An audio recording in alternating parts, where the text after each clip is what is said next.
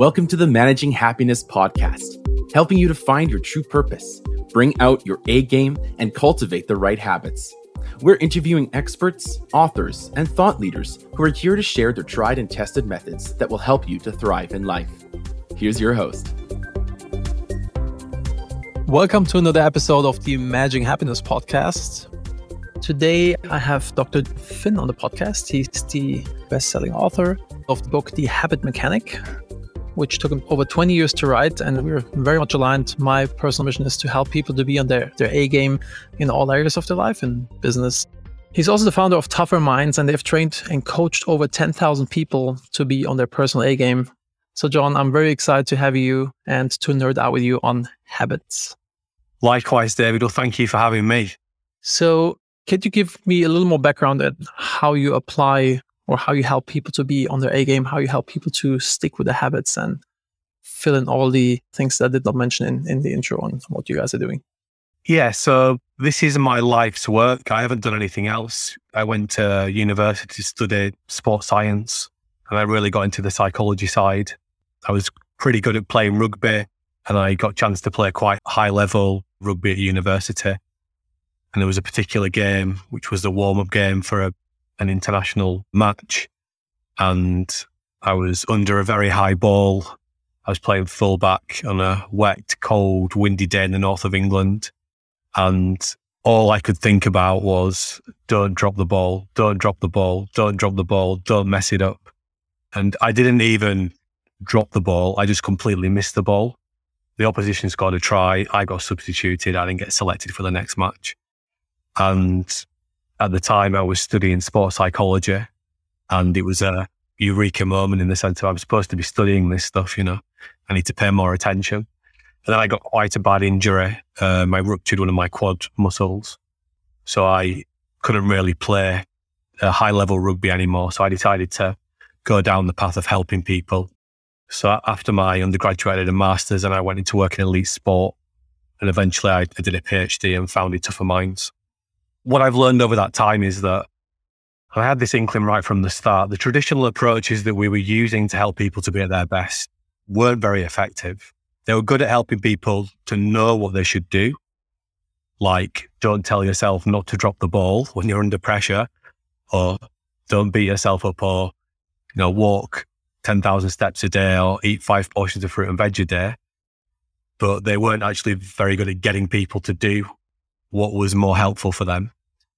And I was studying my degrees at quite an exciting time because it was the first time we'd had the technology at scale to look inside people's brains in real time. That was functional MRI scanners. So before that, we were hypothesizing about human behavior without actually being able to look inside the brain and what was actually happening. And I think we're of a similar age, David. When we were at school, even if you spoke to the top neuroscientists on the planet, they were very compelled that when you stopped growing, your brain stopped changing in any substantial way. And this technology came along that showed us actually our brain is changing all the time. I went on my journey and I had lots of interesting insights in elite sport and in business and education. And I was all the time trying to take this cutting edge science from the neuroscience, from the behavioral science, and apply it in a way that actually helped people to do better. And I think one of the big surprising truths, even now today, is that most of what we're doing most of the time is habit. It's semi-automatic or automatic behavior. And I often talk about habits and, even with very senior HR people, and they say, yeah, habits are great. We focus on behavior. No. Behavior is habit. It's most of it is automatic. And you know what you want your people to do, but getting them to do it is a different story. And when we work with C-suite, that's the same message that always comes back. We know what we want our people to do, but we can't. How do we get them to do it?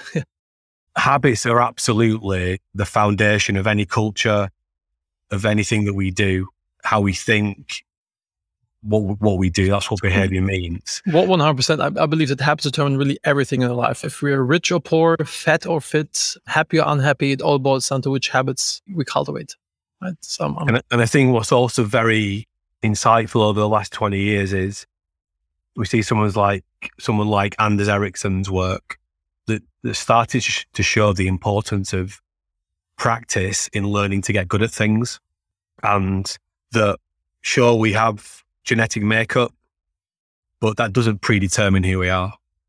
We're actually much more nurture plus nurture.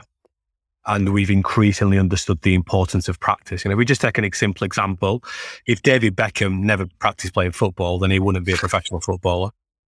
So we continually underestimate how powerful practice can be in helping us to get better. And it's not about saying that anyone can be David Beckham or Usain Bolt or Mary Jackson or Sarah Blakely. It's just saying that wherever you are right now, with how you think and what you do, with the right type of practice, you can actually start to change behavior.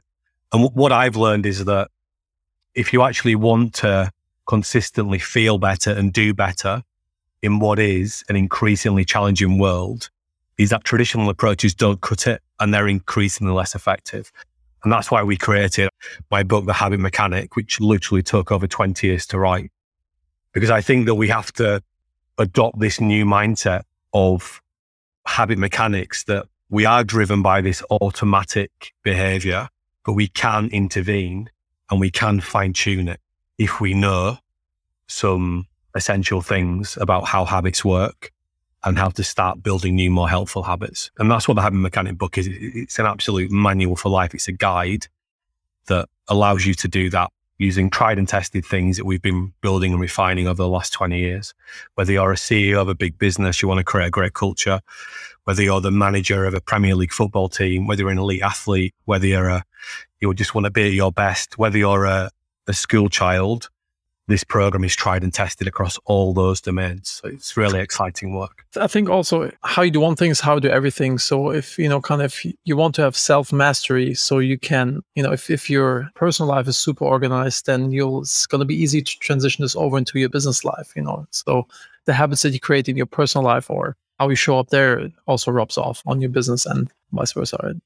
Yeah, I think more so than ever, especially as we've made the transition to the hybrid workplace, where people are literally living in the same place they're working, and sleep, diet, exercise are the foundations of being happy, of being at our best.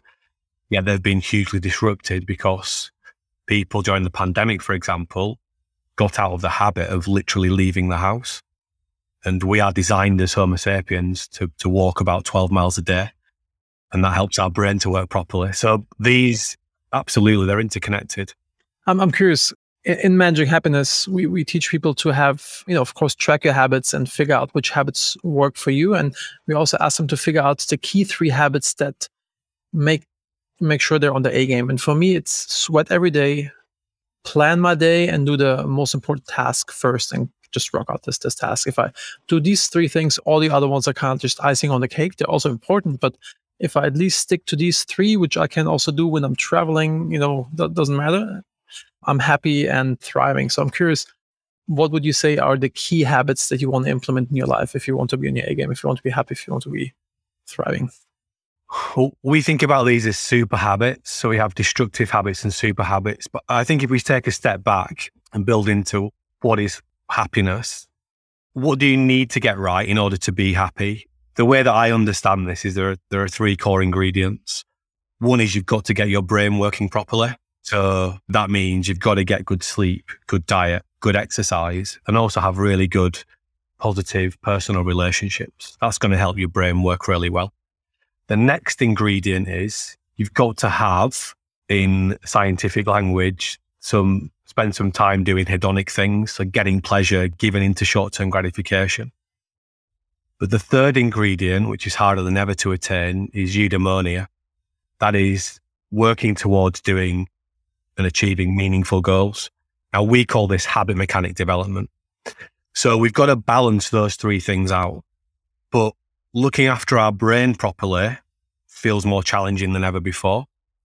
And also persisting and delaying short-term gratification so we can actually achieve meaningful goals feels more difficult than ever before. So they're the broad outcomes that I'm working towards, and that's what I would encourage other people to work towards as well. And then what I'm interested in doing is helping people to analyze their habits so they can understand which habits are helping them achieve those outcomes and which habits are getting in the way of them achieving those outcomes.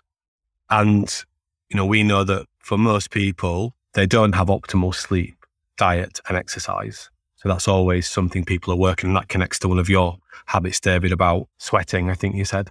What we also find is that it's almost a jigsaw puzzle, include sleep, diet, and exercise, but habits around how you motivate yourself. So you talked about planning, habits around managing stress, habits around building your confidence, habits around being productive and focused, habits around performing under pressure. And if you're a leader, habits around making it easier for other people to build great habits. So what I've been doing over the years is working out where my super habits are across all those different areas. And I think broadly speaking, and this speaks to some of your habits, if we get better at doing what we call intelligent self-watching and intelligent planning, if we've got the right knowledge and skills, we're going to be able to activate any helpful habit that makes it easier for us to be happy. So we teach people how to use what we call habit mechanic tools and chief habit mechanic tools. And they're all essentially sophisticated self-watching, intelligent self-watching and intelligent planning tools. So what I found my super habits are connected back to, a lot of them are about stepping back and deliberately reflecting and planning. And one of my key super habits every day is something we call the daily T plan. This is in the first chapter of the book. So T stands for tiny, empowering action. So this is a way we've created to make being at your best super easy, just in 2 minutes a day. So the first thing you do is you step back and you rate how well you did your best to be your best and achieve your goals yesterday or so far today out of 10. 10 would mean you were perfect. 1 would mean you failed. You're probably somewhere in between. So by doing that, you're doing intelligent self-watching. You're switching on your prefrontal cortex. You're moving out of your habit brain. Step 2 is then you pick a tiny empowering action. Could be something like only check the news once today, or go for a 5-minute walk at lunchtime, or write a positive reflection at the end of the day, or eat 1 piece of fruit for breakfast. And then 3 is you say why. Why is doing that going to be helpful? So it might be, if I only check the news once today, I'll be less distracted. If I go for a 5-minute walk at lunchtime, I'll have a more productive afternoon. If I write a positive reflection at the end of the day, I'll be able to draw a line in the sand, de-stress, activate my evening routines, and sleep better, get better prepared for tomorrow. So these super habits, and speaking to your point, they're actually triggering lots of other unhelpful behavior, but they typically go back to planning and reflection in an intelligent way. So a long one thing that we have question, sorry, David, but no, that's amazing. That's super great. I had a lot of takeaways actually that I want to implement for myself. One thing that we're doing in Managing Happiness, we have an error log. So whenever something's talking about reflection or reflecting, whenever something does not work, then we, kind of note down what did not work and then brainstorm what can we do, what can we change to make sure this never happens again. I have this for my businesses, and all of my businesses, we also have an error log. Whenever something, customer complaint, outage, whatever happened, we sit down, we list them in the error log, and then with the management team, we talk about what can we do to make sure this never happens again. Kind of like which SOP can we fix, which standard operating procedure, or what can we change that this doesn't occur again. And this has been very helpful for me to reflect and find ways to make sure these things the undesired outcomes that I had will not occur again. Curious, for your super habits, what are your super habits that you really focus on? Make sure you get in every day. So I've got a list of about 20 daily things. I'd say several weekly things and several monthly things. That's the way that I break it down. But they're not all super habits. They're just things I know I need to do. So if I get this right, those other 20 things today get activated, or they're more likely to get activated. So the first thing I do every working day is I go for a run. That's how I start my day. Then I plan the day using a tool called the Willpower Story. It's in the book. And then at the end of the day, I write a written reflection. So depending on on how I'm feeling. It will depend on which tool I use. I might have a WABA, which is a written eight brain argument, or a longer form expressive written reflection. So I'd say they're the three central things that I do. And I can explain how they activate, or I can explain the other positive behaviors they activate when I do those things. But I've worked up to doing that over a very long period of time through trial and error. And this is the thing that I think people need to embrace, is that this is like doing a personal research experiment on yourself.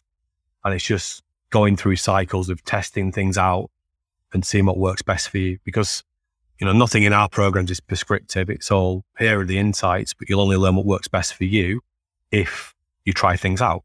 And that's the whole philosophy of becoming a habit mechanic, is that you're in that continual cycle of trying and testing. We're trying and tested using insights from really good science. I love it. It makes so much sense in terms of, I read a lot of books and I take things out. I never believe in one book like it's the Bible and just follow it blindly. I always say okay, he does this thingy, let's apply it. Let's do it myself for a while and see what the outcome is. For example, I used to meditate for a very long time until I realized that, meditation is to calm your mind and, kind of be present in the now.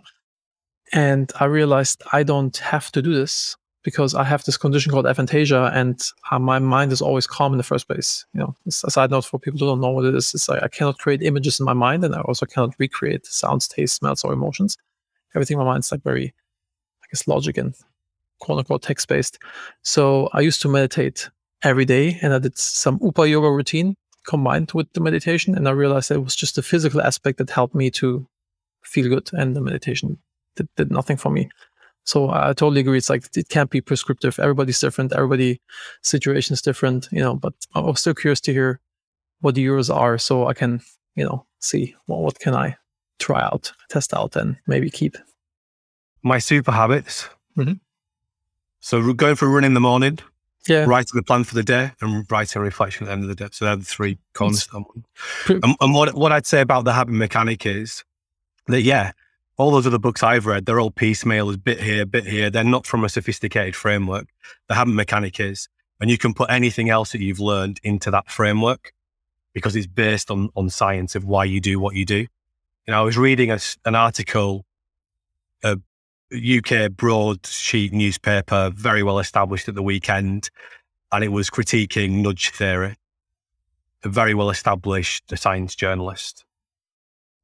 But they were talking, or he was talking about nudge theory as if it is behavioral science.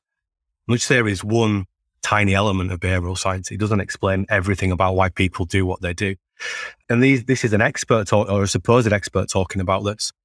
So it's so confusing if you want to be your best, because there's so many of these distilled ideas out there of people that are not experts in the field. They've researched something for 3 years, which is great and fantastic, and all credit to that person. But that doesn't make you an expert in an area. So what we've got is a very confusing landscape for people where there are all these bits of different ideas. And as you're saying, David, you can definitely try some things out and it doesn't work for you. And then you give up and you fail and you beat yourself up and you think that you'll never be able to do it. And that's why it's so important to understand the science of what humans are designed to do and what actually influences why we do what we do. So that's neuroscience, is the science of what we're designed to do. And the behavioral science is what influences us to do what we actually do. And we can use that science ourselves to be happier, to be on our A game, whatever we want to be.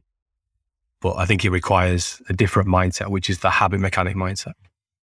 So if you distill down, even though you said a lot of stuff is distilled down and not super accurate and not applicable, but if you distill down what you've written in your book or what you teach as the habit mechanic, what would be the biggest takeaway from somebody who's listening to this podcast? What they ideally implement in their mind to have the biggest positive impact or takeaway? Read the book. The biggest positive impact. And this is the thing, isn't it? We're looking for quick tips and tricks. And if I could just do that one thing, it'll change my life. No, it won't. Because what you are doing right now as you listen to this podcast is you are practicing things. You are practicing a narrative about yourself. You might be practicing something physically. We are practicing things all the time. And I think one of the big insights that we teach, the surprising truth is, you are getting better at the things that you don't want to get better at. When you worry, you develop more wires in your brain for worrying. When you beat yourself up, you develop more wires in your brain for beating yourself up. So the realization that we are actually on autopilot the vast majority of the time is a huge insight for most people, because we are not designed to think of ourselves in that way. We are designed to think about the external world, not what is going on inside our own brains. And when we just start to get a little bit of insight, just by turning on our prefrontal cortex a little bit more and doing a little bit more intelligent self-watching, then we can start to make some big improvements very quickly if we start to consistently do things a little bit differently. And then building on this idea that we're going to get good at what we practice, we've got to recognize what are the things that influence and make it easier for us to practice the things that we'd like to practice. And again, we hear a lot about behavioral science. And if we look at the academic field of behavioral science, what we see is experts, world-leading experts scattered throughout the world, who've all grabbed their own little corner of behavioral science, because that's what academia is incentivized to do. And they defend their theory and said, this is the most important part of it. This is the most important part of it. And the academics are not incentivized to work together and connect all their theories together to make a big theory, if you like. So when you look at the landscape, it's very complex. And that's why it's taken 20 plus years to unravel this. So what we teach in our approach is how to use behavioral science, all the different components of it, to actually help you to do better every day. And we distill that down into habit building plans. But if we think of behavior on a continuum, one end of the continuum is simple behaviors. That's things like eating more donuts, beating yourself up more, watching more Netflix. You don't have to worry about behavioral science if you want to get better at those things, because it's already on your side. Okay. The other end of the continuum is complex behavior. Complex behaviors are the types of things that we'd all love to get better at instantly, because we know if we get better at them, they'll make our lives easier, starting with better sleep, better diet, better exercise, less beating ourselves up, being more focused and more productive, managing our confidence really well. So all these things that we'd like to get better at managing stress, they're all complex behaviors. A complex behavior that many people have learned to do is a good example to show you how behavioral science impacts how we get good at things. So driving is a good example. Driving is a complex behavior. It isn't one habit, it's many, many different habits. Like if you want to get better at managing stress, you actually need to build lots of different habits. So if you've learned to drive, we can look at that through a behavioral science lens. And we've got our 9 action factor model, which is central to the book, the habit mechanic approach, not only learning how to be at your best, but actually for you, David, learning how to use behavioral science to create and supercharge your cultures of your different businesses, because they're ultimately being driven by habits. So if we think of driving, when you learn to drive, the first behavioral science factor we need to understand is what we call the habit mechanic mindset. If when you started to learn to drive, you didn't believe you could learn to drive, then you would never do it. So if you want to make a change, you need to believe that you can change. The second factor is what we call the tiny factor. When you learn to drive, you accept that it's going to take 6+ months. You're going to have to spend over 65 hours in driving lessons. And in your first lesson, you're probably not even going to drive anywhere. You're just going to work out where everything is in the vehicle. Yet when you're trying to lose weight or get better at managing stress, if you haven't done it after the first week, you give up and you beat yourself up and you tell yourself you'll never be able to do it. So we have to recognize that we can make changes, but it's one tiny change at a time. If you learn to drive, doing it was connected to your bigger goals. So I had to get the kids to school. I had to get to work. I wanted to be the first person in my peer group to do it. So we've got to connect this small change we want to make, this small new habit to bigger, meaningful goals. You may have had all the motivation in the world to want to learn how to drive, but without knowledge and skills, you wouldn't be able to do it. That's why you have driving lessons. And you can connect that to community knowledge and skills. It's really helpful if you're learning to drive if your parents know how to do it, because they can give you tips and advice and support and take you for a free driving lesson at the weekend. And then we also have to recognize the role of social influence. So if you're learning to drive and your father doesn't think the speed limit is a valid idea, then that's not going to be a great role model for you. If your mother doesn't believe in car insurance, it's the same. So we're influenced by people around us, important people. We've got to recognize the reward and penalty systems that are driving our behavior. So if you drive well, you get your license, your car insurance goes down, you retain your license. If you drive poorly, you might not get your license. If you do, you get speeding points and monetary fines, and eventually you lose your license. So we've got to recognize when we're trying to make change, what are the reward system or the penalty systems. When we're driving, we are continually getting triggered as to what to do, because governments recognize that most of driving behavior is automatic. It's a habit, right? Because everything we're doing is a habit. So from getting in the car, if you don't put your seatbelt on, there's a ping, ping, ping. There's a speedometer in the car reminding you how fast you're driving.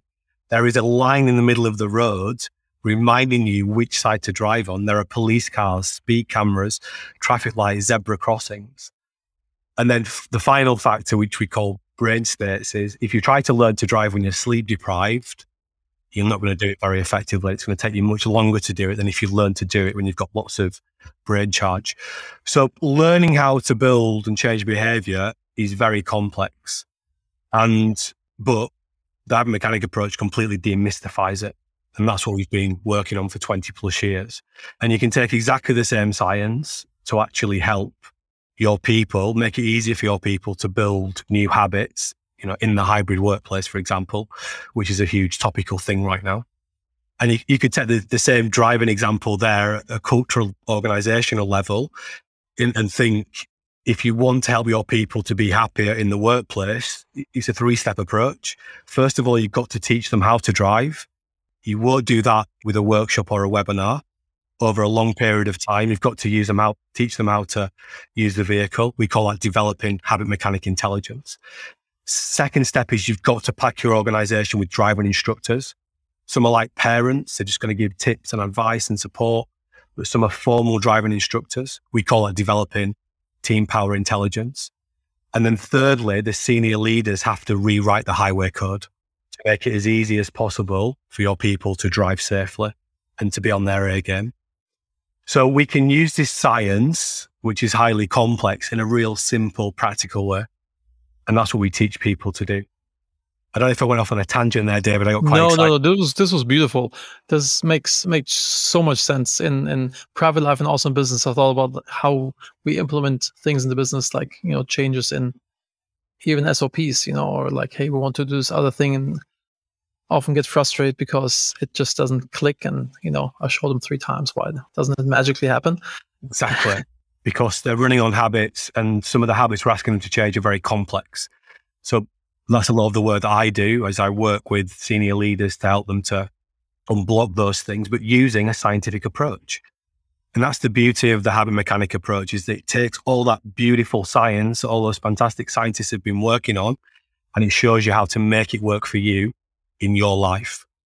And the data we have on the impact of this is phenomenal for wherever you are in your life.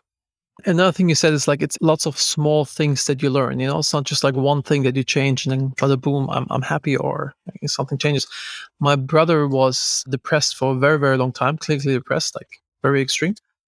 And I always did my best to help him, to coach him through these things. And the thing that made the biggest impact was that him and I realized that he was always looking for like the magic button. I just do this thing and then everything is good. We realized it's lots of small buttons that you want to press until you improve this. And after we found this, he made he's really thriving now. So I'm very happy that. And that's I would say it's a knowledge and a skills blocker, because your brother he had maybe a misunderstanding of what happiness, what he was trying to achieve. And only by engaging in that personal research, we think that the habit mechanic approach speeds that up, because it takes all that fantastic science about actually what you're designed to do and actually what we're capable of doing, and gives it to you in a tried and tested formula. So knowledge and skills about what we'd like to do differently, what we'd like other people to do differently, I often find is the biggest barrier. So we want our people to be more productive, to spend more time doing clever work. And everyone agrees that's a great idea and we're all going to want to do that. But we don't know how to manage the attention economy and all the tech that we've got to deal with every day. We don't have a way of managing that for ourselves. And for someone like you, David, I'm sure you found that not necessarily easy, but you got to that place maybe much faster than other people would have done, maybe without formal knowledge and skills, or maybe you went out and you learned it yourself. But most people don't know this stuff, so we have to give them the knowledge and the skills in a way that community can discuss and all support and help each other. So we go back to the 9 action factors and say, right, what are the blockers? Well, actually, yeah, they don't have the knowledge and the skills to be able to build strategy. Or the reward and penalty system. Yeah, well, actually, it's just reinforcing what we're seeing. And this is the thing. Whatever the highway code is in your organization, it's driving the outcomes you're seeing. It's just that it's invisible. So you're not aware of these behavioral factors that are actually driving the behavior of people. And it's the same in your own life. So all these factors are always on, but whatever result you're getting means that driving your behavior in the wrong direction. And if you don't even know what these factors are that are driving your behavior, how the heck are you supposed to manage them? So again, it's back to a knowledge and skills problem about, well, how do habits work? What's driving my behavior? And I could go read several different books on that. But what I found is that, like you said, none of them give you the complete answer. And that's why, again, the Habit Mechanic is different, because it gives you that. It is a manual for life. It isn't a book you read once. It's something you keep coming back to again and again. That's beautiful. How do you, I guess people can read the book, but with tougher minds, do you also work with individuals, or do you focus only on businesses and implement this there? And if you work with individuals, what's your process when somebody works with a coach or in groups or however? What would you offer? Yeah, so we work with businesses through to individuals, we have programs for young people, to professionals, to parents, whoever. For us, it's always the same. It's helping people to do more intelligent self-watching, to learn more about themselves by using our tools to think about themselves in an intelligent way.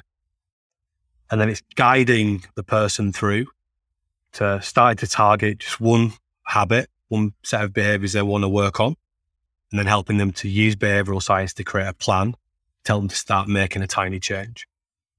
And then you go back into the cycle again.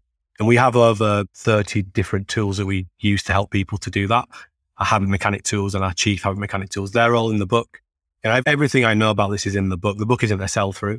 It's literally everything I know about helping people to do better. And it's just this continual cycle of self-watching. So we talk about SWOT. You self-watch, you make an aim, you make a plan, and you go back again. That's our simplest change cycle. And if somebody wants to work with you as a coach, or do you have coaches on your team, or you have certified people who teach habit mechanic methodology?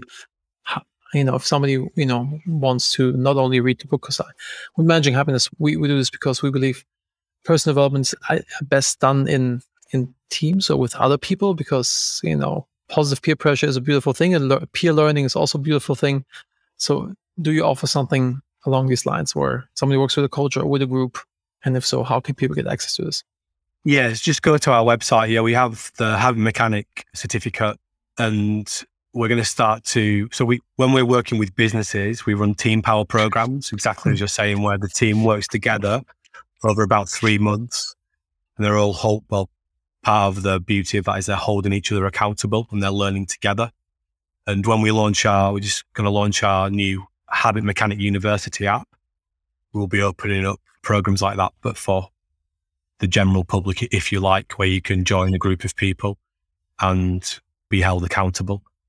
So yeah, what we've spent most of our time on is getting the training right so that you can use it and it can help you. And increasingly, we are growing our team, etc., growing our ability to service people on that one-to-one basis. Because the power of the consultant is, one brain to one brain is always going to be the most powerful way of helping someone. But yeah, we're really excited about the Habit Mechanic University. We've been working on that for a long time. So people can find this at thehabitmechanic.co.uk? So if you go to tougherminds.co.uk, Tougher Minds. tougherminds.co.uk, yes, get in touch and find out about everything that we do. Beautiful. And the book, I assume you can find on Amazon. Do you also have the audiobook version, or is it just the physical book? The audiobook version is coming soon, but at the minute, we've got the ebook and the physical book, and it's available in all major retailers, Perfect, including Amazon. And if people want to connect with you, where can people find you? Yeah, on LinkedIn. I do a lot on LinkedIn, Dr. John Finn. Happy to connect on there.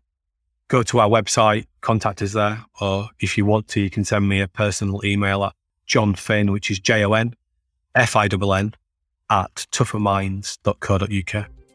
Awesome, John. Thank you very much for doing what you're doing. I think it's really awesome, and I'm looking forward to getting the Audible version because for some reason, I learn way better listening to books. And thank you for being on the show and sharing all this knowledge. Really appreciate you. Thank you very much. No, thank you for having me, David. Really appreciate it.